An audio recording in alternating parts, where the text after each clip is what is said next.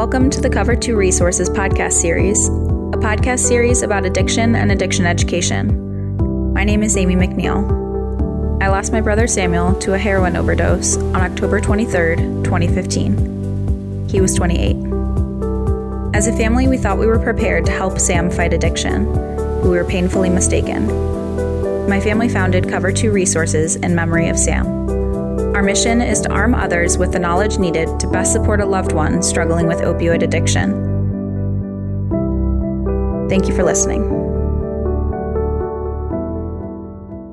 Hi, this is Greg McNeil from Cover 2 Resources. An article titled OxyContin Goes Global, We're Only Just Getting Started, written by Harriett Ryan and published in the LA Times in 2016, began this way. OxyContin is a dying business in America. With the nation in the grips of an opioid epidemic that has claimed more than 200,000 lives, the U.S. medical establishment is turning away from painkillers. Top health officials are discouraging primary care providers from prescribing them for chronic pain, saying there's no proof they work long-term and substantial evidence that they put patients at risk. Prescriptions for OxyContin have fallen nearly 40% since 2010, meaning billions in lost revenue for its Connecticut manufacturer, Purdue Pharma. So the company's owners, the Sackler Family, are pursuing a new strategy: put the painkiller that set off the U.S. opioid crisis into medicine cabinets around the world.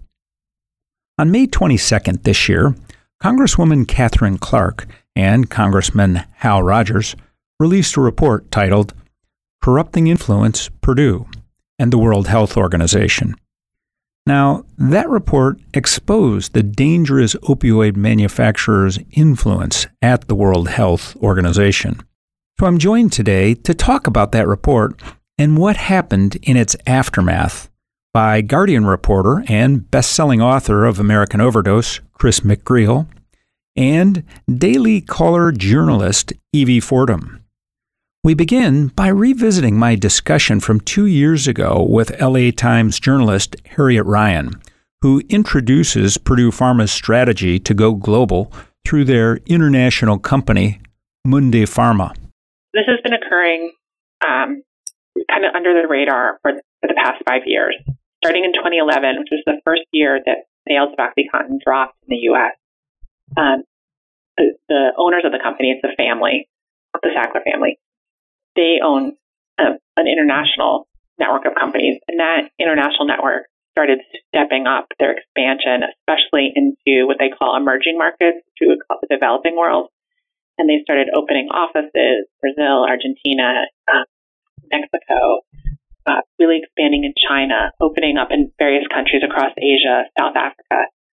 And, they've been pretty blunt about it, not when talking to us, but, in putting out press releases and speaking to people in the pharmaceutical industry. They're like, look, the profits are falling in the U.S. They're stagnant in Canada and Europe, and we got to expand into other places. And so we're looking at these countries that have rising middle classes that are expected to become big economic powerhouses like Russia and Brazil and China.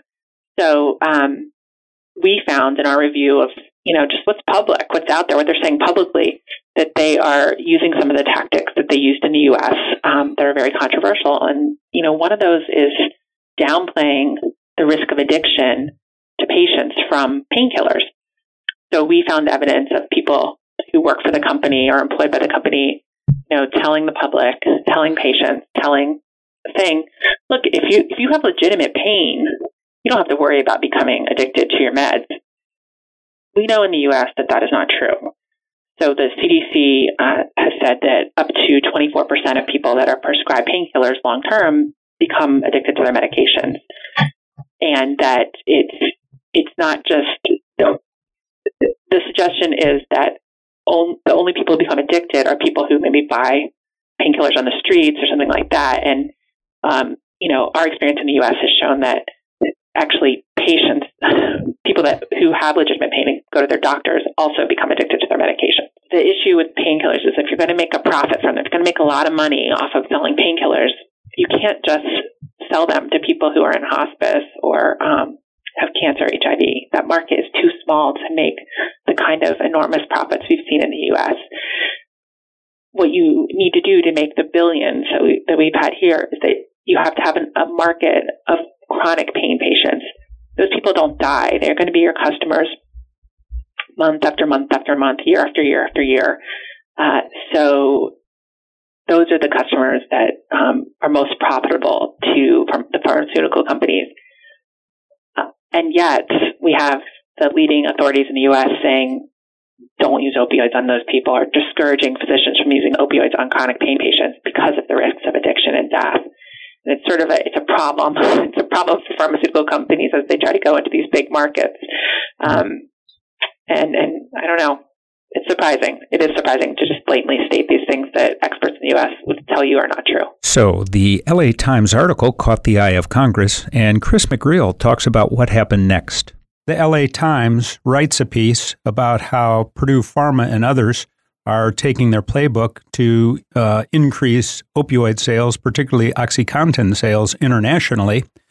And suddenly that got the eye of Congress. And so they drafted a letter over to the WHO. What happened next?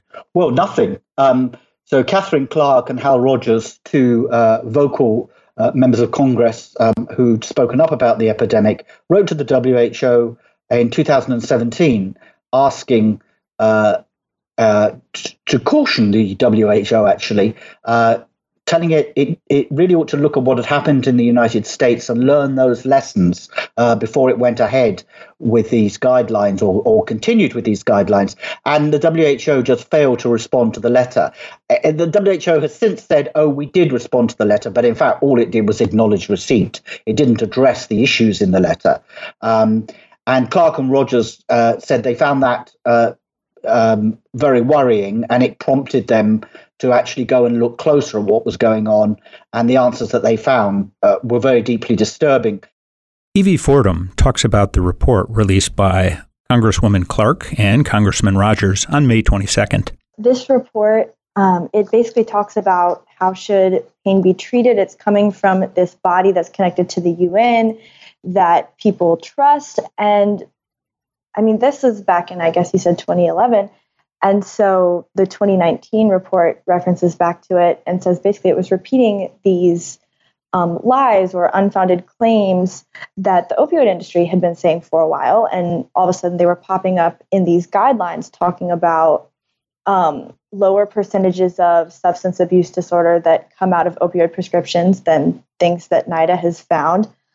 And so these congressmen are asking that it be rescinded because they're saying it's blindly amplifying the tactics of opioid companies, aka Purdue Pharma, who are in it to grow their market, essentially. In 2007, the World Health Organization began seeking input on the formulation of two important reports they would later publish. They collected input from a Delphi study.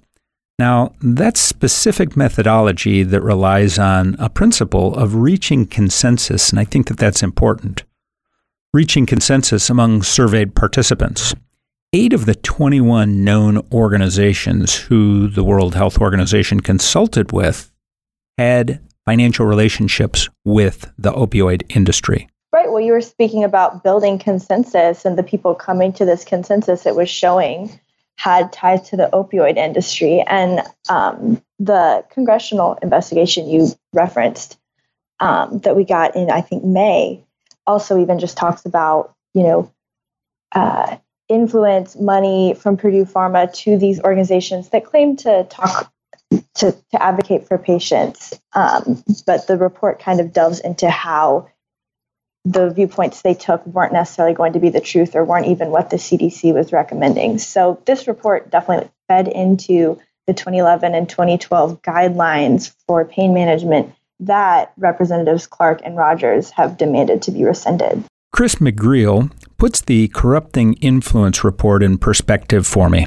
Well, I suppose the roots are back in Purdue's originally marketing strategy in the United States from the mid-1990s onwards, but they absolutely start then applying it more globally and had their eye on the World Health Organization. What they wanted to do was to do essentially what they'd done in the US, which was leverage the idea that there was an epidemic of untreated pain around the world, and that opioids, and as it would happen, Purdue Pharma's opioids, and that of its kind of international subsidiary, Mundipharma, which is also owned by the same family that owns Purdue, were the solution to this. Yeah, the Sackler family. The Sackler family, exactly. And they applied that same kind of mindset, which was to minimize the dangers of these drugs, to play down the risk of addiction, to overstate their need, not to diminish the fact that in many countries pain does go untreated, and that's a serious problem for a lot of people. But Purdue and Mundipharma were pushing the idea that opioids were the magic bullet in the way that they had in the United States. And they were able essentially to influence the WHO through essentially the same framework, using those experts and those organizations which were promoted as independent voices, but which had in effect very close ties to the opioid industry. Next, we get more insight from Evie Fordham on the reports. The opioid crisis had been something people had been watching for years, and it's something that will continue for years. And I think that kind of goes back to a term in the 2019 congressional report that said like opiophobia, or a word like that. Essentially trying to soothe prescribers, patients, policymakers, not to be afraid. And there is some semblance to that, but the numbers, like the numbers that NIDA has cited, show that, there is a risk. It should be managed. There are certain times when opioids should be prescribed, certain times when a doctor should be much more careful. So it was just very interesting to see language like that in WHO document. Next, Evie talks about the industry money connected to the report. They spent around a year tracing money and influence, I think, were the two categories they looked at. Why did this change? They want an explanation from the World Health Organization. And I think we did discuss it, but it's bipartisan politicians who are talking about this. So it is interesting to see people on both sides of the aisle are wanting to know what happened. Now I'm going to jump back a little ways. It's fascinating what their report has revealed and how deeply they've dug into this. They went all the way back to Purdue's 1996 budget plan.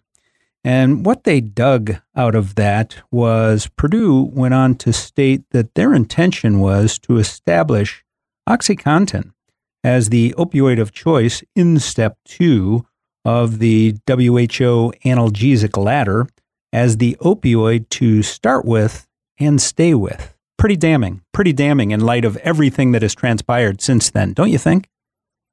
It is so interesting. And I mean, I'm even looking at some numbers from an HHS report in May, just talking about how I think the term they used was, here, let me look at it, up to $635 billion a year go to treat pain and chronic pain. And another way to word that is it's a billion-dollar industry, multi-billion-dollar industry. So it's super interesting to look at and trace the money and the influence like you were talking about. And so it is super interesting that this report, I mean, you can even look at it and they have graphics with arrows claiming, this is where certain players who've even been on defunct pain advocacy, who've been major players in defunct pain advocacy groups that were shown to have opioid money or influence underpinning them. They've continued to be kind of the major players who've spoken about how to treat pain, aka when is it okay to prescribe opioids, and gotten certain language, certain ideas, numbers that you've talked about that people don't rely on anymore or at all into these guidelines. So that report is a guideline called Ensuring Balance in National Policies on Controlled Substances. And there's a little bit of a clue in that title because the word balance is in there. And actually that strangely worked its way through all of these issues in the United States. When concerns were raised in the United States about whether opioids were doing more harm than good, the industry very effectively pushed the idea of a balanced approach, which essentially meant, in their words, that people who became addicted to the drugs, it was their own fault, and they shouldn't be allowed to deprive genuine pain patients, as they were characterized, of the much needed opioids. And essentially, they pushed that same idea onto the WHO, that there needs to be a balance. And the balance was between the risks and the benefits of opioids. But again, it wasn't really a genuine balance. It was all about keeping the door, or in this case, opening the door to prescribing. In 2012, the WHO issued another report. And once again, it mirrored much of the information that industry wanted it to mirror, the positions that they wanted it to mirror. That's quite right. And a key part of that was actually a long discredited assertion that, quote, there is no need to fear accidental death or dependence from prescribed opioids. Now, that was untrue, but that had been a key element of pushing the opioids in the 1990s into the early 2000s in the United States. And it was still alive and well and inserted into these guidelines by the WHO in 2011, 2012. The WHO had been a proponent of a three-step model, a ladder for treating pain, where you gradually increase the dosage in three different steps, starting with non-opioids, leading to a second step, which would be a combination of non-opioid as well as a low-strength opioid, and then finally full-dose opioids. Later on, though, with the introduction in 2012 of the new pharmacologic treatment, that changed, didn't it? It did. Essentially, they stripped out one of those steps, and the end result was that the WHO was encouraging doctors effectively to go straight to opioids and also to ratchet up the dosages quite early on. And so what had been a fairly cautionary approach and very much a step-by-step move into opioids for a patient, and with a close watching to see whether addiction was going to be an issue, became a much faster process, and actually, as it turns out, much more likely to make addiction possible. Chris and I spoke of the World Health Organization's surprise announcement last week. Only this week, the WHO has come out and said it's scrapping those guidelines. It's going to reassess how it uses specialists. Particularly, it's going to look more closely at conflicts of interest and ties to the drug industry, and it's going to get new recommendations and issue new guidelines. So it's clearly been shaken by that report, even though it publicly still hasn't actually addressed the report itself. But that's had an impact. Clark and Rodgers are pleased to see that there has been that response. And so from their perspective, at the very least, the report had the desired outcome. And they've made a commitment to reassess and issue a report at the end of the year this year. Yes, and I think what we would probably expect is that this report would be much more cautionary on issues of addiction. And the WHO statement recognizes that. It does say that issues around addiction and dependency and misuse of the drugs do need to be very seriously taken on board. And that's really, I think, a reflection more broadly of what's happening with other institutions like the Food and Drug Administration and the Centers for Disease Control. They've all moved much closer to taking on board the dangers around these drugs. And so the WHO is finally following that lead, which perhaps is a little surprising, only to the extent that they are a global health organization and you might expect them to be rather at the forefront of it, but definitely not in this case.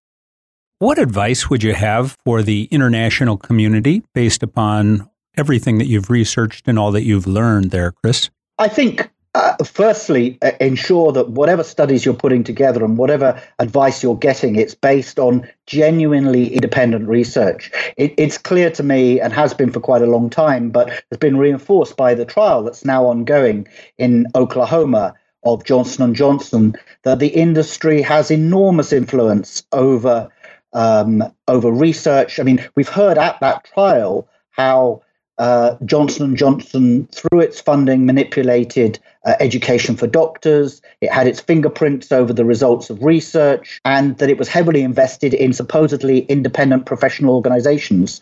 And all of them were really being steered towards one outcome, which was to increase demand for opioids. And I think the thing that clearly the World Health Organization, but also health authorities around the world need to look to is genuinely independent guidance on the fact that there is definitely a role for opioids. They serve an important use, particularly in dealing with chronic in acute pain after operations, and particularly for people who are dying or have very severe cancer.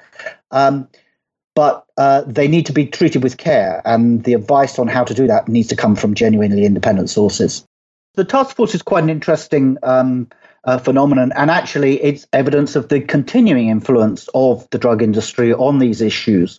When the CDC guidelines originally came out a couple of years ago, the industry was very upset, and shortly before, when they were still in the works, the drug industry essentially got its favored clients in Congress to put together legislation that I'm sure was probably written by the drug industry, which created a task force through the Department of Health and Human Services to oversee the CDC guidelines.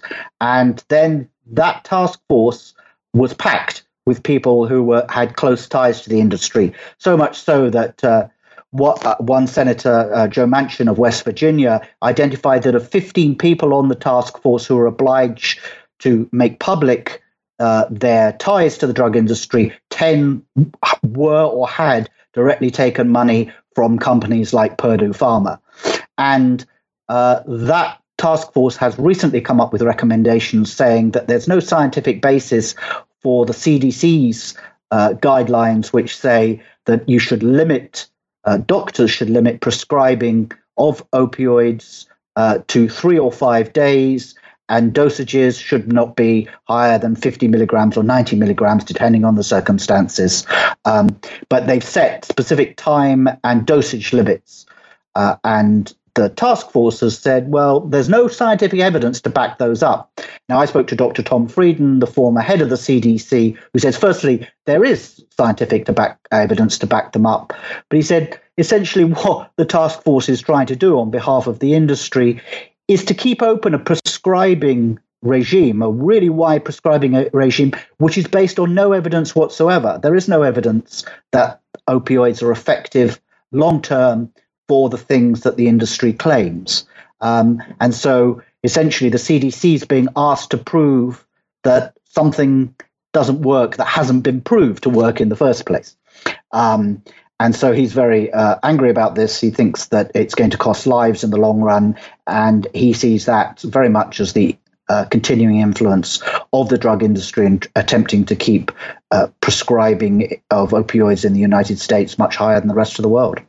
I think it's also a reflection of just how much medicine is an industry in the United States, how really policy is not being decided by the medical professionals, it's being decided by corporate interests. And I think perhaps those corporate interests have been on the back foot a bit recently, as there has been growing awareness of the epidemic, but they're certainly not retreating. On June 19th, Congresswoman Katherine Clark issued the following statement. We were encouraged by the World Health Organization's actions today and its acknowledgement that prescription opioids carry inherent risks, such as dependence, overdose, and death. But its claim that scientific evidence did not point to these risks at the time these guidelines were published is simply inaccurate, and the WHO needs to recognize this. As our report makes clear, it was the opioid industry, not scientific evidence, that drove the content of these publications. The WHO has stated that it now has guardrails in place to protect against this situation, but it must fully investigate the circumstances that led to the publication of their dangerous opioid prescribing recommendations and make public those conclusions and the protections it'll put in place.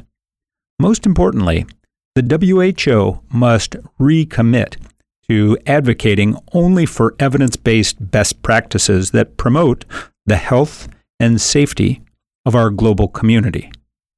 We conclude today's podcast with Harriett Ryan, journalist from the LA Times, who leaves us with something to think about. Pharmaceutical companies don't target destitute people. They go to countries that have money for healthcare. And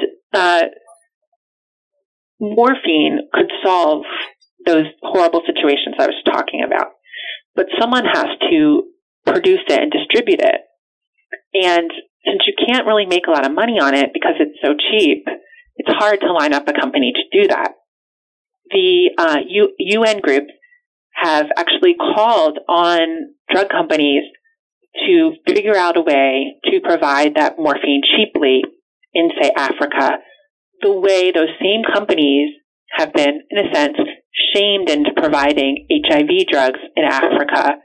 I think you remember the Clinton, during the Clinton administration and his work afterwards, President Bush, they convinced a bunch of pharmaceutical companies to provide these expensive HIV drugs in Africa at an affordable cost for people there. And it's made a huge difference. UN groups have said to the pharmaceutical industry, why don't you do the same thing with morphine? It's desperately needed there. Nobody's going in because these countries are so poor. You guys should do it. And so far, they haven't had any takers.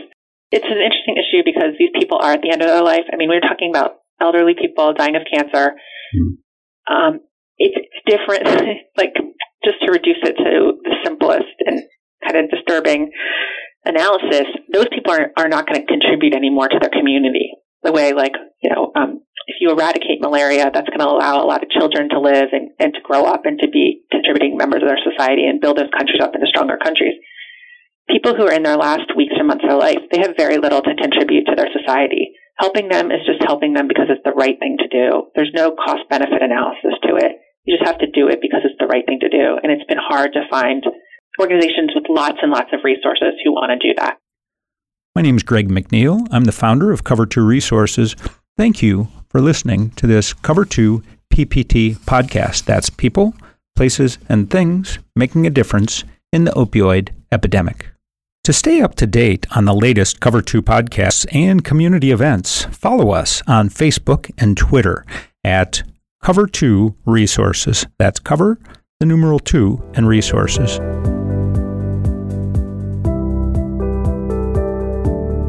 Thank you for tuning in to this episode of the Cover 2 Resources podcast. This episode is a production of Cover 2 Resources and is made possible by listeners like you.